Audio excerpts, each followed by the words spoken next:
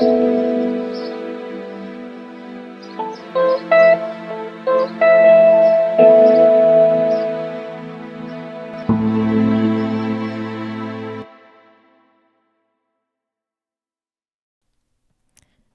Monday, everyone.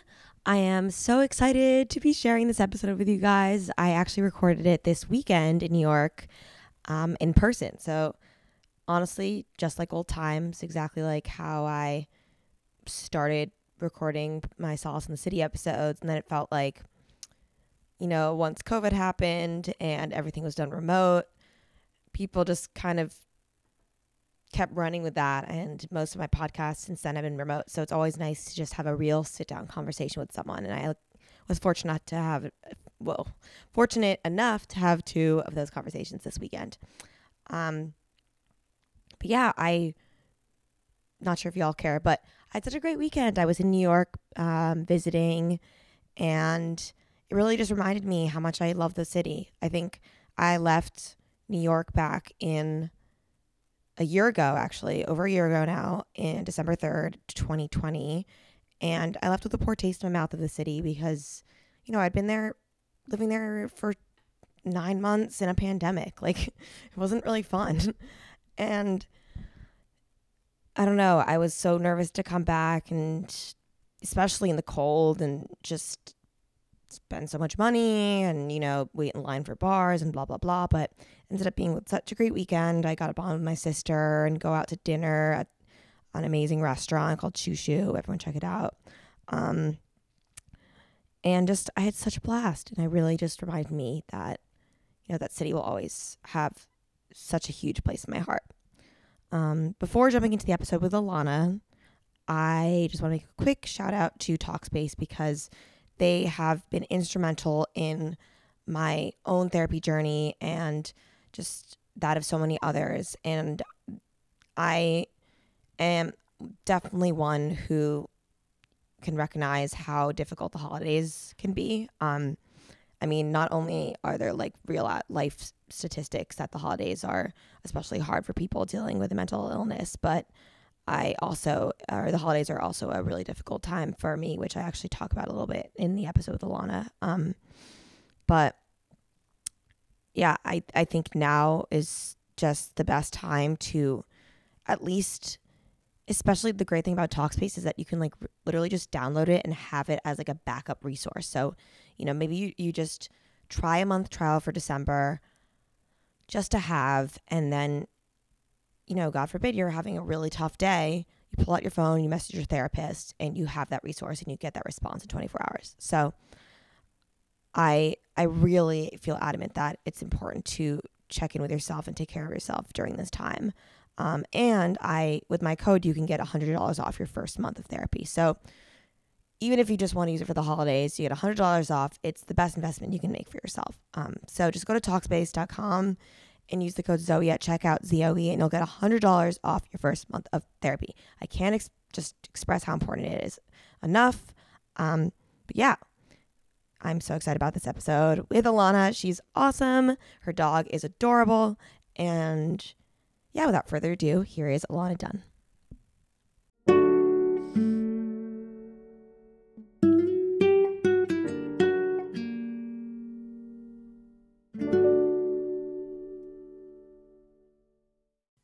Hello, everyone. Welcome to another episode of Solace and the City. Today, I am so excited and so honored to be here with Alana Dunn, who is the host of the podcast Seeing Other People and the mother of Barkley, who's probably the cutest dog I've seen in a really long time. And I'm just staring at him, licking some treats off of a toy. But Alana, thank you so much for agreeing to come on this podcast. I'm so excited to talk to you. Thank you for having me. I am so excited to be here. Also, I think Mother of Barkley needs to officially be in my title everywhere for anything I ever do. Like official influencer, like mother of like the dog's social media. Little Barkley, big world, for those wondering. Yeah. Oh, perfect. Well, if you don't mind just telling me a little bit about yourself. I mean, I feel like I know you, even though it's great to meet you today. Where are you from? How old are you? Where'd you grow up? Your story. So life story. I am 27 years old. I live in New York City. I'm from a suburb of New York, Westchester County. I'm sure many of you have heard of it. I went to Syracuse University. I studied television, radio, film, and music business. And I thought I was going to be in the music industry for my entire life. Never imagined leaving it. I worked in it for a few years, got super burnt out, was not in a good place, and knew I needed to do something completely different. That is when I started working at Hinge, and my role was to create content that helped people with their dating lives. And I kind of realized over time that the more I opened up about my dating struggles and what was really going on behind the scenes in my life, the more it resonated with people and the more it helped people. And that led me to start a podcast for Hinge called Dating Sucks, which then led me to go off on my own and start seeing other people, which I am now the host of. That's so awesome. So what kind of were you doing in the music industry? Was it more like production side of things? So I worked for a record label, and I was doing like what it was called a creative services. So I was making content. Let's say an artist or a band had an album coming out or a tour coming up. I was taking concert footage, interview footage, behind the scenes, whatever it was from that artist, and creating commercials for their new tour, their new song, their new album, creating billboards, interviewing them to create social content. So it was really trying to get the word out about whatever they were doing, and then also kind of build a deeper connection to the fans. And I also did a few things on the side other than my job at Sony. I managed a band on the side. I ended up working. I grew up being a huge Jonas Brothers fan. Same. Really? Oh, yeah. Oh, we have a lot to talk about. And I ended up actually being a Nick Jonas ambassador, which sounds like, oh, what the heck is that? When I was graduating college, he announced that he wanted to hire a team of fans to work alongside his management company to help improve his connection with his fans. Kind of the whole concept, like, nobody knows what the fans want more than the fans themselves. Mm-hmm. So why not actually go to the fans? And so because I worked in music and was also a huge fan, I ended up over 3,000 people applied. They chose 15. I ended up being one of the 15. And so then I was like suddenly in meetings with him and being like flown to different parts of the country to like go to concerts and meet with him and his management team. And it was like the most surreal experience in the world. That is so wild. Wow. That is literally like what I would have dreamed of as like what a 10-year-old, 11-year-old. Oh my gosh. You and me both. And I feel like just subtle plug with the Jonas Brothers. I feel like they're the only or one of the only teen stars who like are still so fucking cool and like normal. I mean, normal is like not the best word to use, but haven't like been corrupted by Hollywood. Totally. You know who else I was actually recently thinking about who's like that? Hilary Duff. Yep. Yeah, same. I've been watching a lot of TikToks about like different stars, and she's like the one that got away of literally disaster. Yep. But oh wow, I'm so jealous. I just would love to meet the Jonas Brothers. I'm staring at a picture of them right now.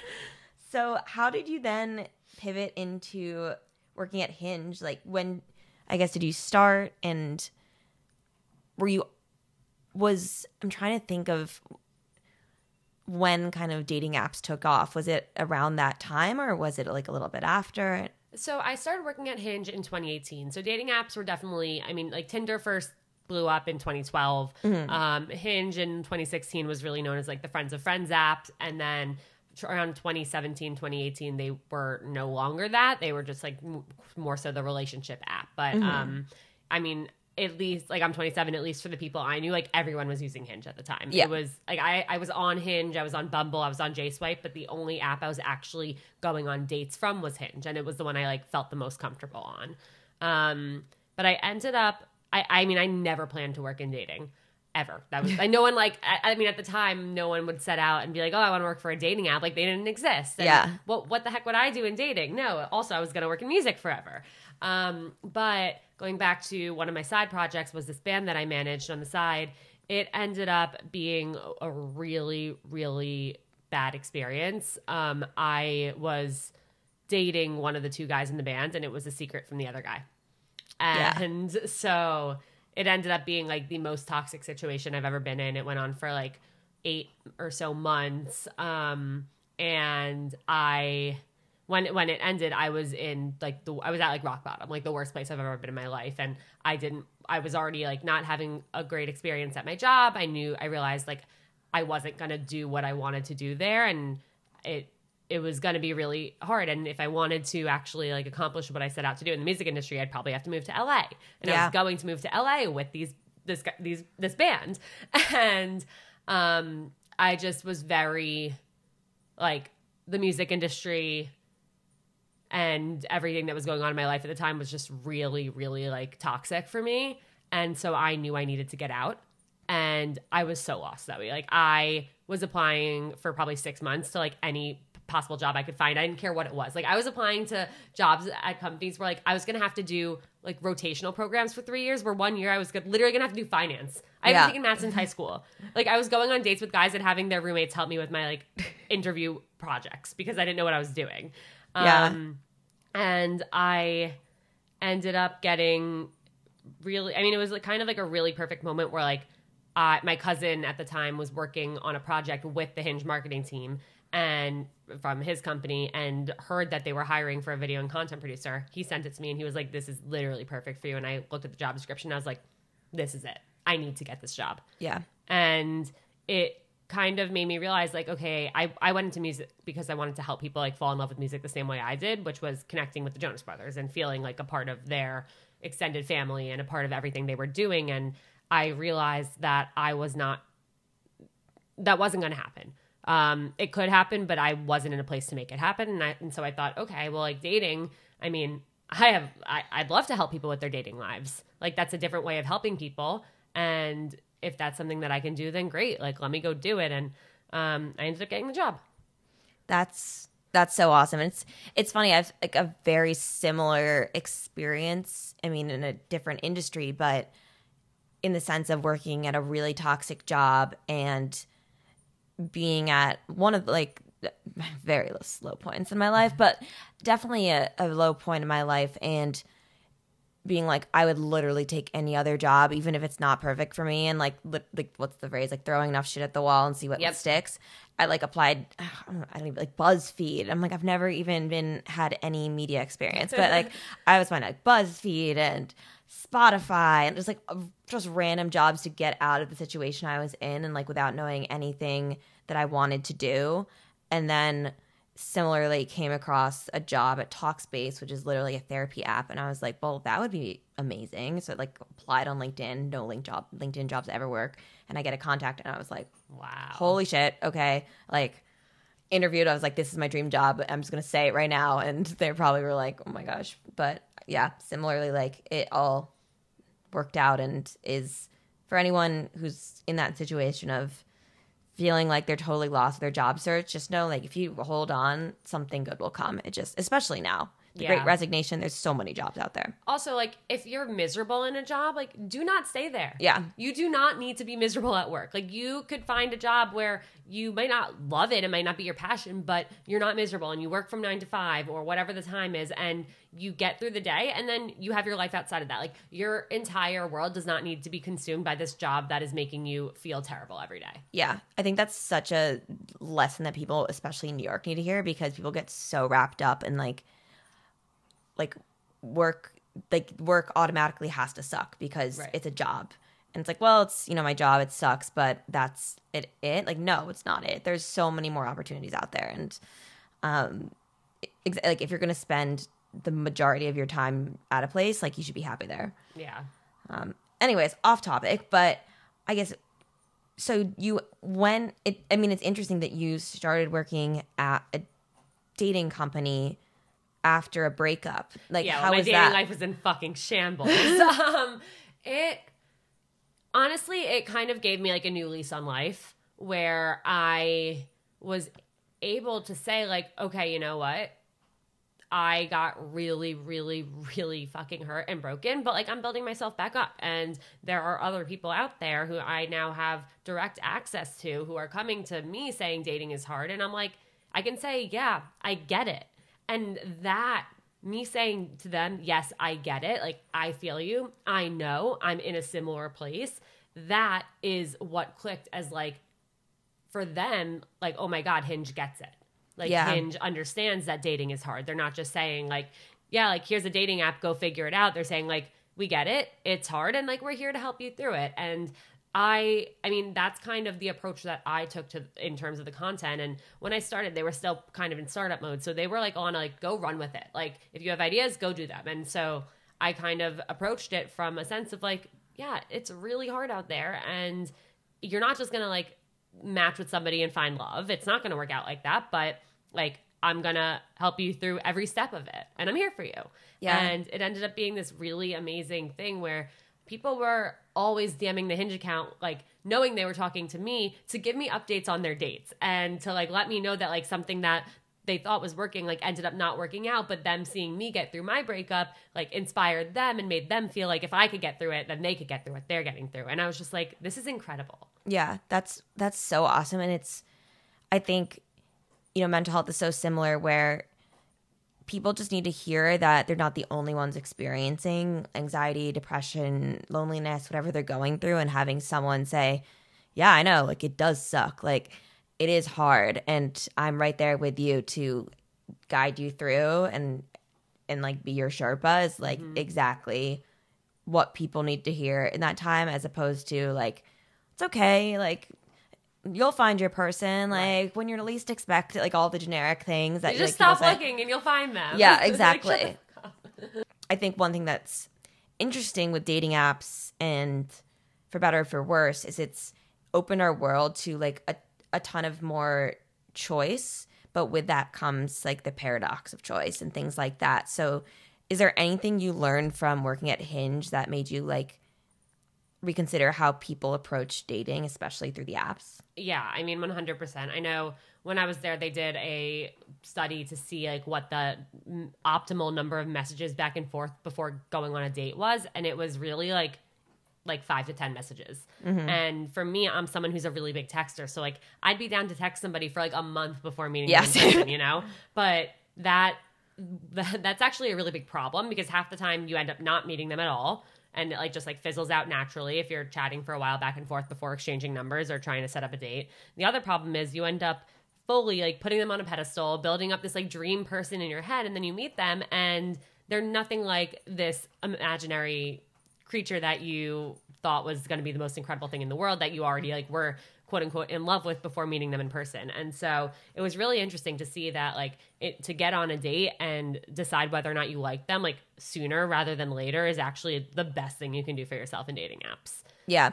And I think it's definitely something I know is valuable, but it's also, then you have to leave your apartment and go on the date. So there is that portion. And I guess, I think one thing that's kind of unique to dating apps is, and John Berger actually talked about this on our episode, is it's kind of, to a certain extent, you're analyzing the person as you would on a product on Amazon. You're okay, went to a good school, is over 6 foot, all of that. Did you find that,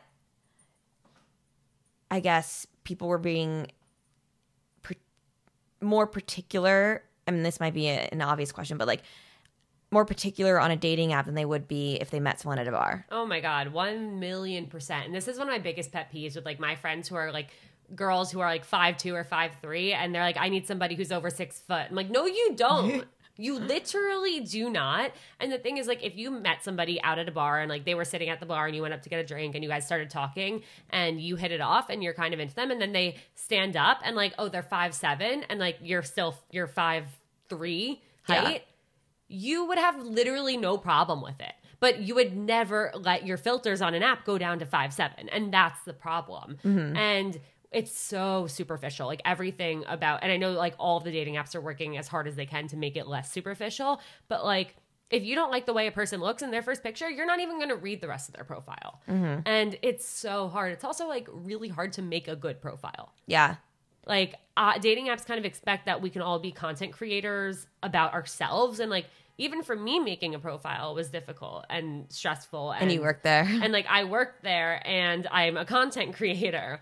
And so it's really tough to really be able to see someone on a dating app and judge whether or not they'd be a good match. And we also think like, okay, well, if this person's like, yeah, they like check off some of my boxes. First of all, your boxes are probably wrong. But if you're like, well, they check off some of my boxes, but not all, you can just X them or swipe left thinking that the next person's going to check off more of them. Mm-hmm. And that's the problem. Yeah, no, it's so true. It's like, again, like back to the paradox of choice. So like, well, what if there's someone else out there who's better than that last person who I actually liked? Exactly. Or things like that. It's like that episode of Sex and the City where Samantha like is talking to this guy. Did you see that episode? And then he gets off and he's like 5'5". Oh, like that's so funny. Short. Yeah. Hot take, I'm not a fan of Sex and the City. Oh my I gosh. know. And it's crazy because so many people are like, Alana, you need to like how you have to try again. And I probably tried again 9 times and it's just not for me. Fair, agree to disagree. Love. I mean, literally my podcast is a pun on that. But what did you find? And like, again, I don't know if you have the insights into this, but like, what did you find to be the most successful, I guess, like prompts or questions or pictures or whatnot to lead to a connection or like a, for lack of a better term, like good dating profile? Yeah, I think the biggest thing that people overlook and kind of leave out of their profile is a way to start a conversation. Mm-hmm. Like think about how many times you match with someone and you're like, oh, I just like don't know what to say. And so in a prompt, you should not just like answer the prompt question, but you should also then pose it back to them. Like let's say it was like, what's your my typical Sunday? I'm like, wake up, like walk my dog, go back to bed, and then try and find like a new restaurant in the area. Like is there one you discovered lately? Something like that. Or like that's good. A day in the life. Like I do this, I do that. I go on a run in Central Park. Like, have you discovered like, or are you down to like picnic in the park? Something like that. I'm having a brain fart right now, but anything where you can kind of show something about who you are, but then also invite them to go back with you on it. Like I invite them to have a conversation. Like it has to be a conversation, a prompt. It can't just be like, well, I know the best spot in town for pizza. It has to be like, I know the best spot in town for like really cheesy deep dish, and there's actually a karaoke bar next door. Like what song are you going to sing when we go? Yeah, like put it back for them to add their own input. Yeah. I love that. That's I never thought about that before. So were you dating while you worked at Hinge? Yes. So I had a few different dating experiences while I worked at Hinge. For a while, I was like on the apps dating. And it's funny, when I first got there, I remember asking my boss, like, wait, am I allowed to have a boyfriend? Or like, do I have to be like the single girl face of Hinge? That's like my job description was literally the face of Hinge on social media. Wow. And so I wasn't sure if I would like, if it would be a bad thing if I had a boyfriend. But I ended up getting into a relationship probably like 4 or 5 months into being at Hinge. It was a long distance relationship. We met through a friend. It only lasted for like 4 months. The distance thing just like, it didn't work out. But then that's when I went through a breakup again. And then I was able to open up about my breakup. And that was really like a big moment in realizing how much me being like vulnerable would make an impact. And so after that, that's actually what inspired me to start Dating Sucks, which was really cool. But yeah, it was really interesting because when I was on Hinge and working at Hinge, I had to kind of go back and forth on whether or not to even include Hinge in my profile, because if like, you know, it says like where you work, people would be like, you don't actually work at Hinge, like, or people would be like, oh, are you going to make memes about me? Like if I go on a date with you, are you going to tell the world like what we talk about? And so it was a kind of a complicated situation. But then there were times where I would take Hinge out of my profile. And of course, like in starting to talk to someone, they're like, oh, like, where do you live? What do you do? And I'd be like, I work at Hinge. And they like literally would be like, no, you don't. Yeah. And they would think I was just like fucking with them, or that I was going to like do an experiment on them or something, like just there for market research is like, the thing everyone would ask. Oh, like how to lose a guy in 20 days kind of a thing. 10 days. Now it's Oh my God, 20 now we're days. making it 20. Yeah. Well, honestly, I feel like it'd be like 2. I could easily accomplish that. But yeah, it's a good point. But I hadn't thought about that. And it's not like, and that's even another layer of complication. Like, it's not like dating in New York is easy in any way, shape, or form. I lived here for 2 years. I can't even count the number of Hinge dates I went on. And, like, I'm such a person who I can sit down and within, like, 10 minutes, I know if I'm going to ever want to see this person again. Mm-hmm. And, like, 90% of the time it's, no, I don't ever want to see this person again. But then you're like, okay, well, I have to entertain this conversation for, an hour and a half, 2 hours.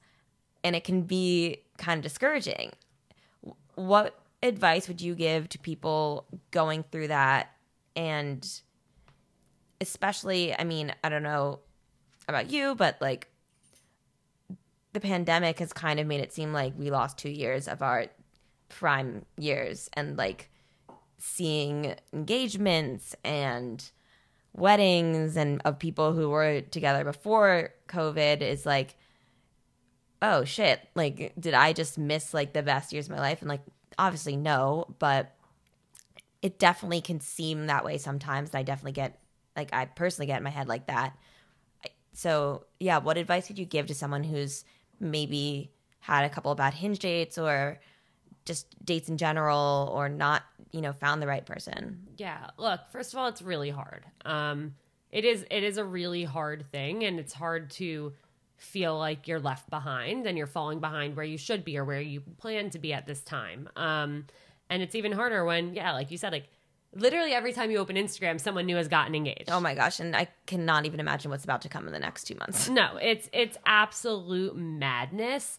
And even if you felt so confident, you're like, okay, it's fine. Like COVID happened, whatever. I'll get out there and I'll find someone, like, and then you felt good. And then the second you start to see all of these engagements, all of these weddings, people are like having babies now. It's crazy. And it makes you really question, like, am I doing something wrong? Or like, what's wrong with me that it seems like everyone else can find love and I can't? And you have to kind of take a step back and think about it from the perspective of like, you're trying to find your person. Mm-hmm. There are so many people out there, and you're trying to find someone who you can actually build a life with. And first of all, make sure that like you're in a place to be dating, because I know there are times in the past where I've dated and it keeps not working out, and it's so draining. It's so upsetting. It's so like, what is wrong with me? And when in hindsight, I was not in a place to find a relationship. I was not in a place to like actually be a partner to somebody. And so I almost wish I had taken that time to not date and really focus on myself and get myself back to a good place. The other thing is like, you might go on a lot of dates where you don't like them, or you like somebody and then you get that text after like, hey, like I just wasn't feeling it, but like, you're great, glad we met, wish you the best of luck. Or you don't get that text at all and you get ghosted. And it can feel like, okay, well, I just went on 20 dates and like, I'm still nowhere, or like I am not any closer to finding my person. Well, like that's 20 dates, that's 20 people. And like, it makes sense that there could be 20 people that you don't fit with. Like, you're trying to find somebody whose personality, whose life experiences, whose values align or are complementary to yours. And that's not an easy thing to do. And so it's okay to have that happen later than you thought it would. And like, it's also, I know it's like, okay, like as every year older we get, like we're running out of time as women. It's like, there's IVF, there's freezing eggs, there's freezing embryos. Like there are a million different things to do that. Like at this moment, it's probably like, I mean, it's the best time in history to be finding somebody later. Yeah. And you also have to think of it as like, all the other people out there who are getting engaged and getting married, they're not all going to end up together. Yeah. They're not. Yeah, it's so true. And I think, and even as you mentioned, like you may go on a date with someone and like be like, it was okay. And then they send that text and then you feel bad about yourself. And it's like, wait, did I even like that person? Yes. Like, no, I didn't. I just like the rejection is like what I'm focusing on. But you need to kind of reframe it and be like, like, did I want to actually go on a second date with that person? 1,000%. I can't even tell you the number of people who like I thought I was just like obsessed with because I was just obsessing over, am I going to get that text? Are they going to want to see me again? Like it was always, do they like me? And it was never like, do I even like them? Yeah. And once I kind of realized that, it was actually really interesting where I am in a relationship now. And when I met my boyfriend, at the time there was somebody else I was going on dates with.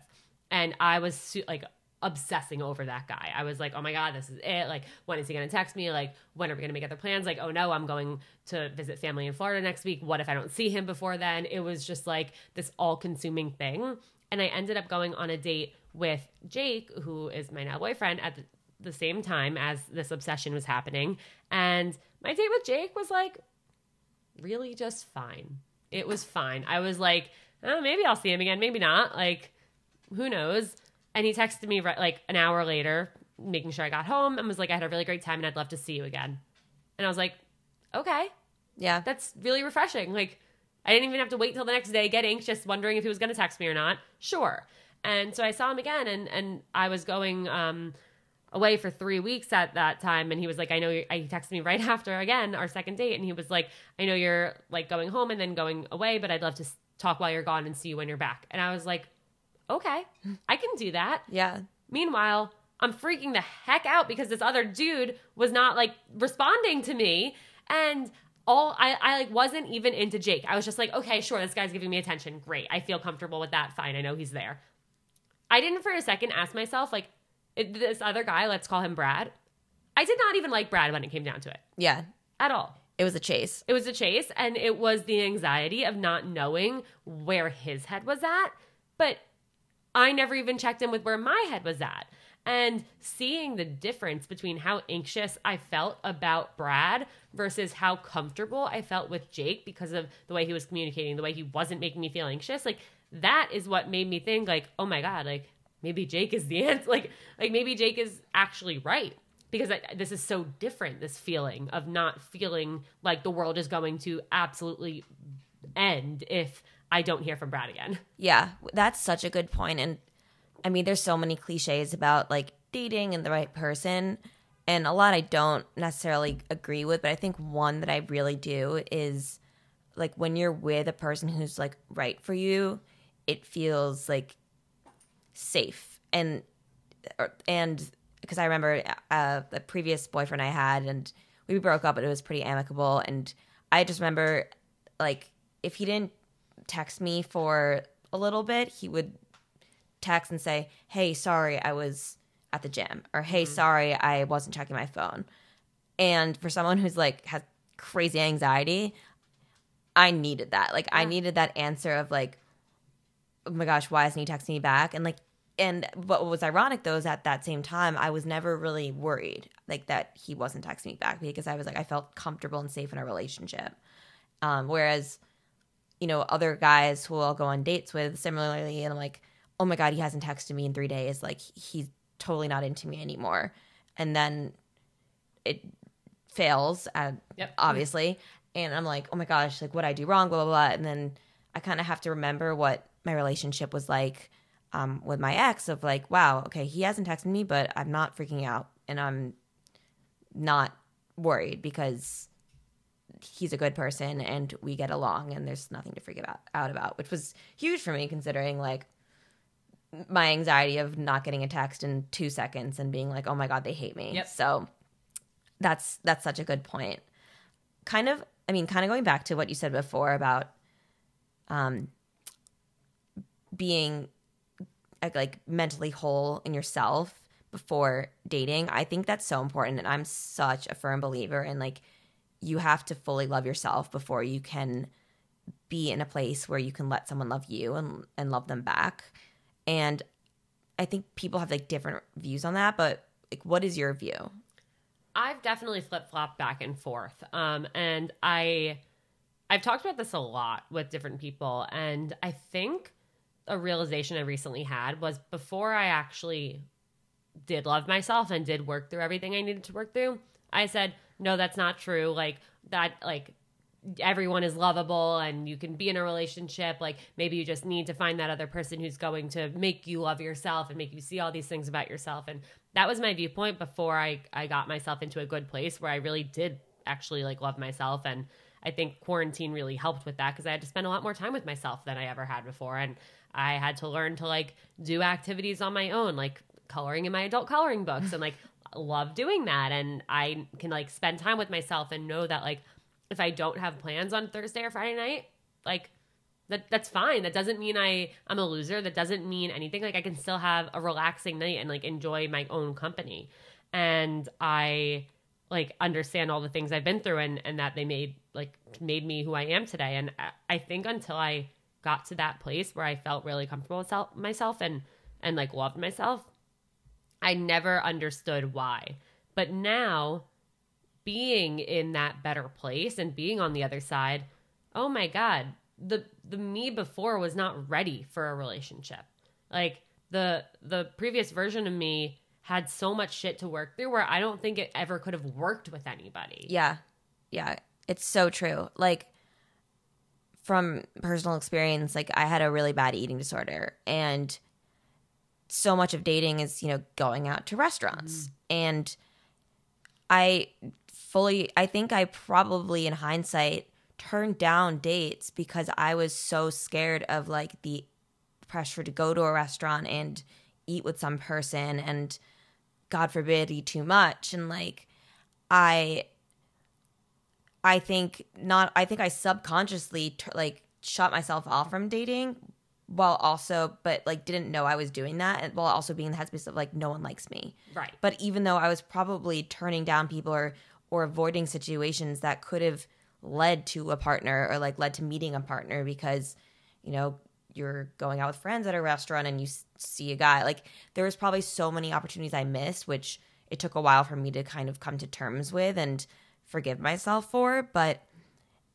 it's so true. It's like and also with the anxiety, like if I had still been in that place with anxiety and been freaking out about when people wouldn't text me back and super people pleasing, being a super people pleaser, I don't think I would have been, I think I would have literally stressed out every single day and been like, oh my God, they hate me, they're going to dump me, blah, blah, blah, blah, rather than being fully comfortable with myself, loving myself, and knowing that whoever I feel comfortable with or am with is going to text me back. And if they don't, then they're not my person. Yeah. It's also kind of realizing that if you're not in a good place and in the right place for a relationship, like somebody's going to come in, they're going to seemingly make your life so much better. And you're going to think that like, oh my God, this person fixed me. Like this person is the reason why I am okay now and why life is great again. And everything is like butterflies and rainbows and sunshine. And you're going to have that dependency on them because that person equals happy you. And without that person, you are not happy you. And guess what? If you are so dependent on somebody else like that, ultimately it's going to fail because they're going to feel that and they're going to feel that pressure and they're not always going to be able to pick you up and make that world sunshine and rainbows and butterflies. And the problem with that is that when it ends, that is when like your world will literally shatter. Yeah. And you'll be in a worse place. And it's like the concept of like your other half. It's like, no, you're a whole person. And someone will come along to supplement that and add to your life and add greater things, but they're not going to fix you. They're not going to, and if they do, like that's a red flag and you should probably avoid that relationship because no one can fix you except yourself. Yeah. I recently kind of was looking at a Venn diagram randomly and I realized like a relationship should be a Venn diagram where you each have your own separate parts of who you are and what fills up your cup and what makes you you. And then you have the overlap of who you are together in this partnership, in this relationship, what makes you both happy together, the things you do together. But you can still then go off to your own side and they can go off to their side and live life in a positive, healthy way. And then you can come together and continue to live life in that positive, healthy way. That's such a great way to look at it. And I feel like I'm such a like math nerd and like visualizing things, but I feel like that's a good way to even like analyze a relationship with someone who you maybe are being like, is this person right for me? Do I just like them for X, Y, Z? But being like, okay, what do they do on their own? What do I like? What values do I have? What are our shared values? What do we do together? And it's like, if the Venn diagram just becomes one big circle, like maybe like reassess. Mm-hmm. It should almost be like even of like, there are, let's say like 10 bullets under the Alana part, 10 bullets under the Zoe part, and then 10 bullets under Alana and Zoe. Yeah, that's such an awesome way to look at it. So one thing I really want to talk about is kind of the intersection between mental health and dating. So it's funny. Those two intersect? No way. My, literally, like, wait, especially nowadays. I mean, I can't even imagine, but I'm trying to think of a good example. So do you watch The Bachelor? Of course. Okay, yeah. So one thing. But I haven't watched this week's. I won't give it any spoilers, but I think one thing that's kind of upset me with The Bachelor recently is that I feel like it's almost become a competition of who's had like the most trauma in their life. Yes. And it's like, if a person doesn't open up about, you know, the worst thing that's ever happened to them in their life, or like a parent's passing, or what XYZ, it's like, oh, they're not being vulnerable. And which is a toxic way to approach a relationship in itself, because it's something completely built on trauma bonding. Mm-hmm. But on the flip side, I do see the importance of, you know, opening up about mental health and, or, you know, your past experiences, which maybe weren't the best, because like those are obviously a huge part of you. So I guess my question is, like, when, if ever, do you believe is the appropriate time to bring up like either a current or historical battle with mental health, or, you know, something that you experienced with someone you're seeing or dating, etc.? Yeah. Well, first of all, before I get to answering that, yes, I totally agree, because when Brandon was telling Michelle about his grandpa, how he wished he could introduce her to his grandpa, I was sitting here with Jake and we were like, it sucks because he's being literally so genuine and you can tell how much his grandpa meant to him. But he's saying that his grandparent died. We all have grandparents who die. Like, that is a thing that happens. Whereas everyone else is saying like all of these like way more intense things. And she's sitting there and like having to give as much of a response to it, where like it probably realistically doesn't carry as much weight, but it does for him. Yeah. It does for him. And it's so true. But it's like comparing and contrasting whose traumas are worse, like exactly like you said. And yeah, it is crazy how it's like, well, they're not opening up. Like, I need more from them. And then like all they need is that one-on-one where they're at the dinner table not eating the food and the person like pours their heart out. It's also like, not everyone wants to do that on national TV. Yeah. After like 2 weeks of knowing the person. Literally. Yeah. So I do think it puts a really it puts trauma and mental health and our past experiences under a microscope in a way where it's not reality. Like, you don't just go on 2 dates with somebody and then sit down and tell them every single detail about you. And it's not like a game of who's had a worse past. But yeah, you're right in saying that like it does make it seem like it. And then, so to answer your question, I wish I had a real answer of like on X number date, or like after you become exclusive, but before you like are boyfriend, girlfriend. But it really is just a matter of when you feel comfortable. But when you feel comfortable, or in a sense where like you also feel like it's time to, where like you think that these things are going to start impacting your behavior, or you're starting to get close, you're realizing you like them, and that is a problem for you because the last time you did that, something happened. So it makes you afraid and you might start to pull back. That would be the time for you to then tell them and say, I do really like you. I'm scared because these things happened in the past. I might pull back a little, but that doesn't mean I like you any less. And all I ask is that you're patient with me. Yeah, no, that's such a good point. It's funny. I like recently read Daring Greatly, which I should have read a gazillion years ago, but by Brene Brown. And she talks about this whole concept of, I'm forgetting the term, but it's basically like when people, it's like oversharing. Mm-hmm. And there's two different types of overshare or like oversharing, and one is like basically when you tell that story, or like, you know, when you talk about something deeply personal or that you experienced, it's like you have to take a step back and be like, why am I sharing this? Is it so I feel better, or is it to better this relationship, or like, you know, to help them? And I thought that was one of the things I took away from the book, and I thought it was so interesting because I definitely sometimes overshare. I mean, I literally have a podcast where I talk about like every mental health thing I've battled,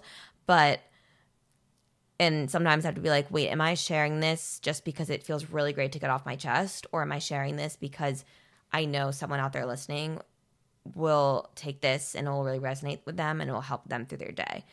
And so I think it's kind of similar with dating, where like I in the past have definitely on like a first date been like, yeah, and then this one time like I had crazy depression, and then that was probably like, okay, like definitely never talking to you again. But same. And it's like revealed all of that, but then at the same time, like for example, I lost a really close friend to suicide around Christmas time. So like this time's always really hard for me.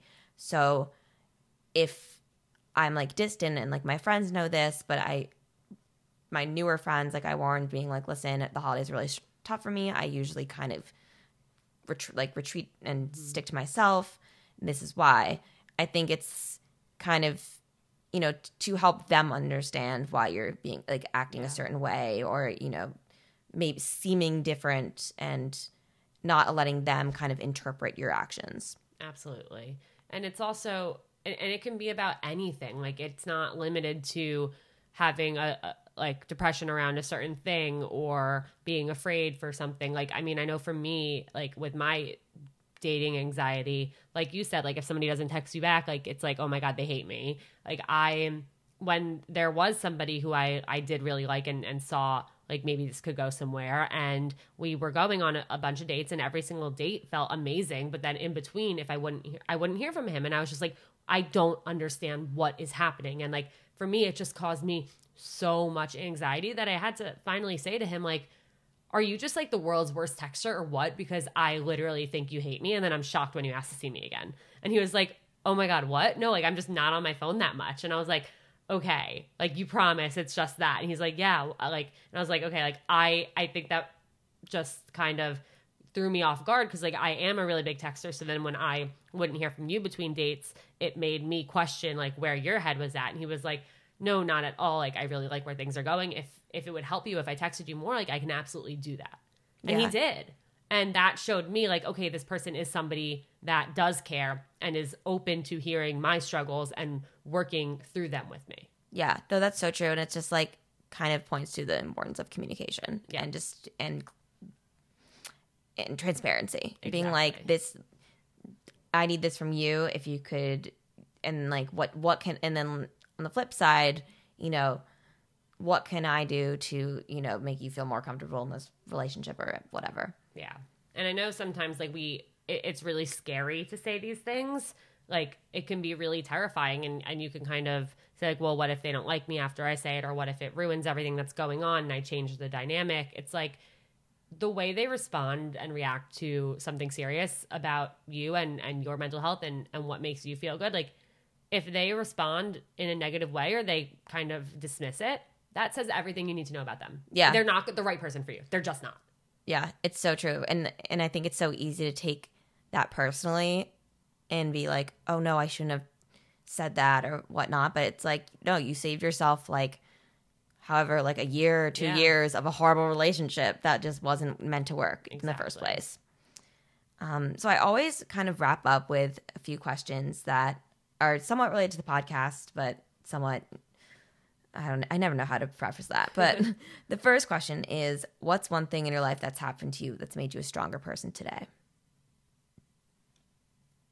That relationship, that really toxic relationship that I was describing earlier, it was the hardest time of my life, without a doubt. It was me at my worst. I hit rock bottom. I did not think I was ever going to be okay again.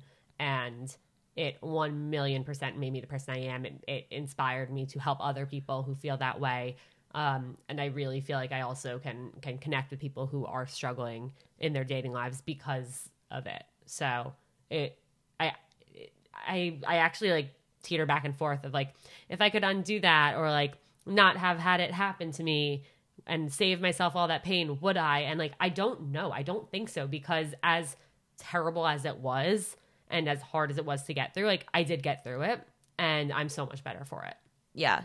It's like, and I mean, to put you in this career path that you like are absolutely crushing. So I feel similarly with like situations in my past when I was like really depressed. I'm like, well, would I be in this world of mental health? Right. Probably not. Yeah. Do you believe everything happens for a reason? I do.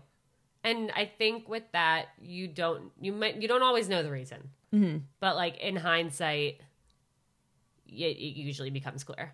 Yeah, it's like it kind of is like a segue to or from the previous question, but I go back and forth. I think there's definitely a reason that can be found in everything that happens, and like and that we should look for those and learn from the experiences. But kind of like one thing that really freaks me out is the butterfly effect. Yeah, that shit I know. Freaks me out because like. Literally, I mean, if you hadn't been in that toxic relationship, maybe you would still be working at the job in music and never come across a job at Hinge. And then it's like, oh my gosh, I actually asked these questions on a date yesterday, which is a fun fact. God. Who I met on Hinge. But he did not think everything happened for me. And I was very adamant. So I was like, okay, next question. Do you have a favorite quote or a mantra that you live by?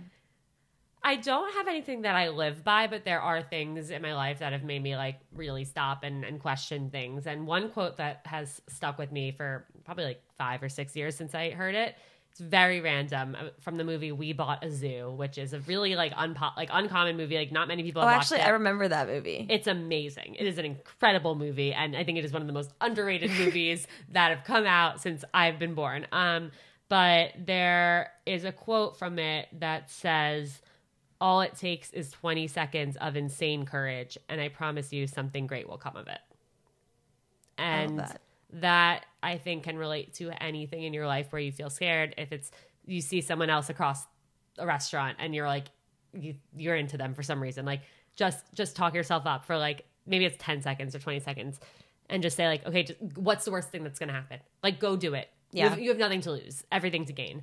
Or even like deciding whether or not to go to therapy for the first time. It's like, all it takes is 20 seconds to pick up the phone and call or send an email or ask a friend, like, do you have someone to recommend?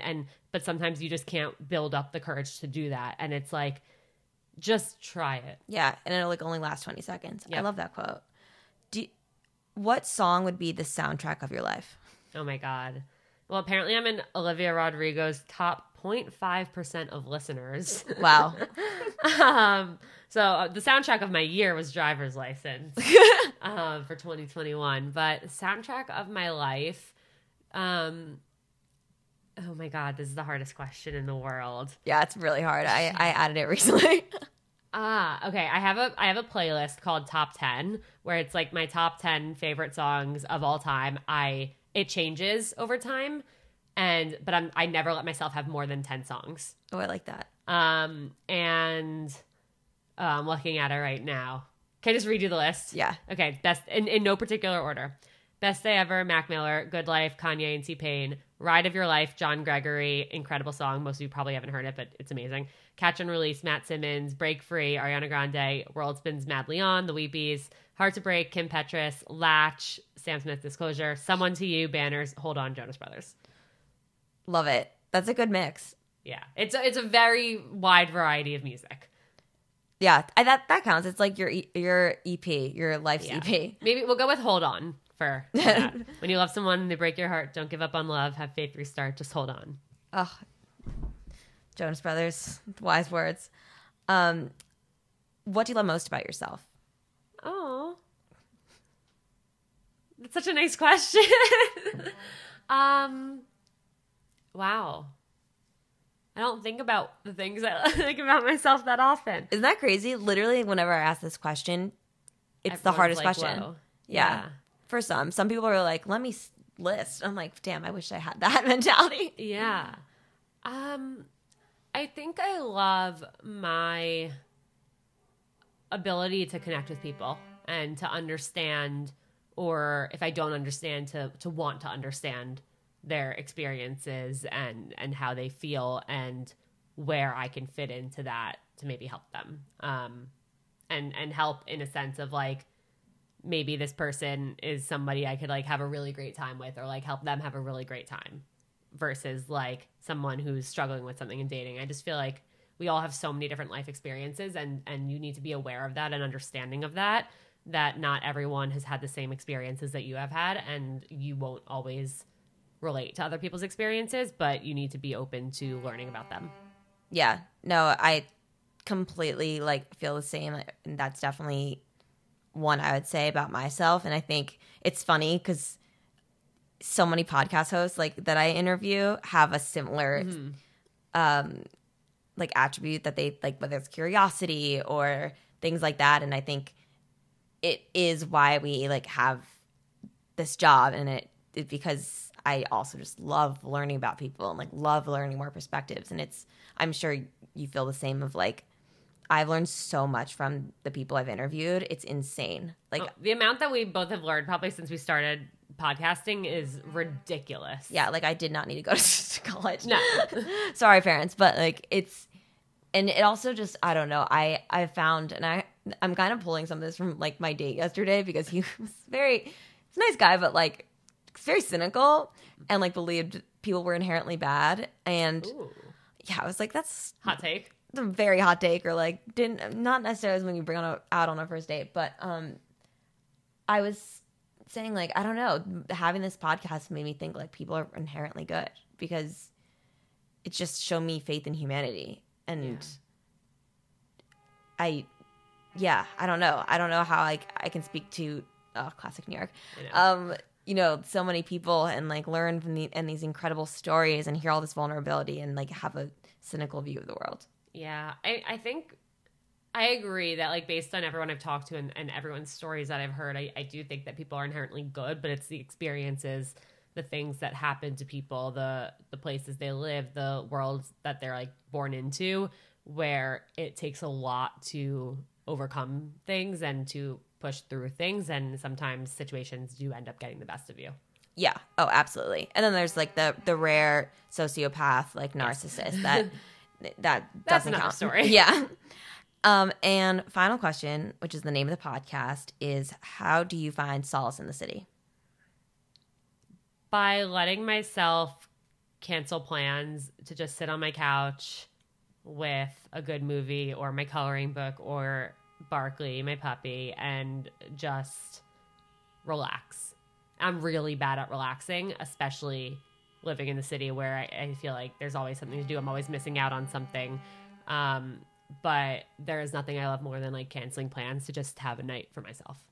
Yeah, same. Alana, thank you so much for coming on the podcast. You're so awesome, and exactly like how I imagine you to be. Where can everyone follow you, listen to Seeing Other People? Just plug everything. Well, thank you so much for having me. Also, before I get into that, I just need to say, if you guys haven't like seen Zoe's face, she has one dimple, and I'm so jealous because I've always wanted like one dimple. It's true, I do have one dimple. I'm like, that's the best trait ever, to have one dimple. I don't think everyone's ever pointed that out. That's so funny. Yeah, well, I'm very jealous. So yay for you and your one dimple. But no, thank you so much for having me. This has been really awesome. You can find me everywhere at Ilana Dunn. I spell my name Ilana. So Ilana Dunn. And then Seeing Other People is at Seeing Other People on all social platforms and wherever you listen to podcasts. Awesome. Well, thanks again, and bye, everyone. Bye.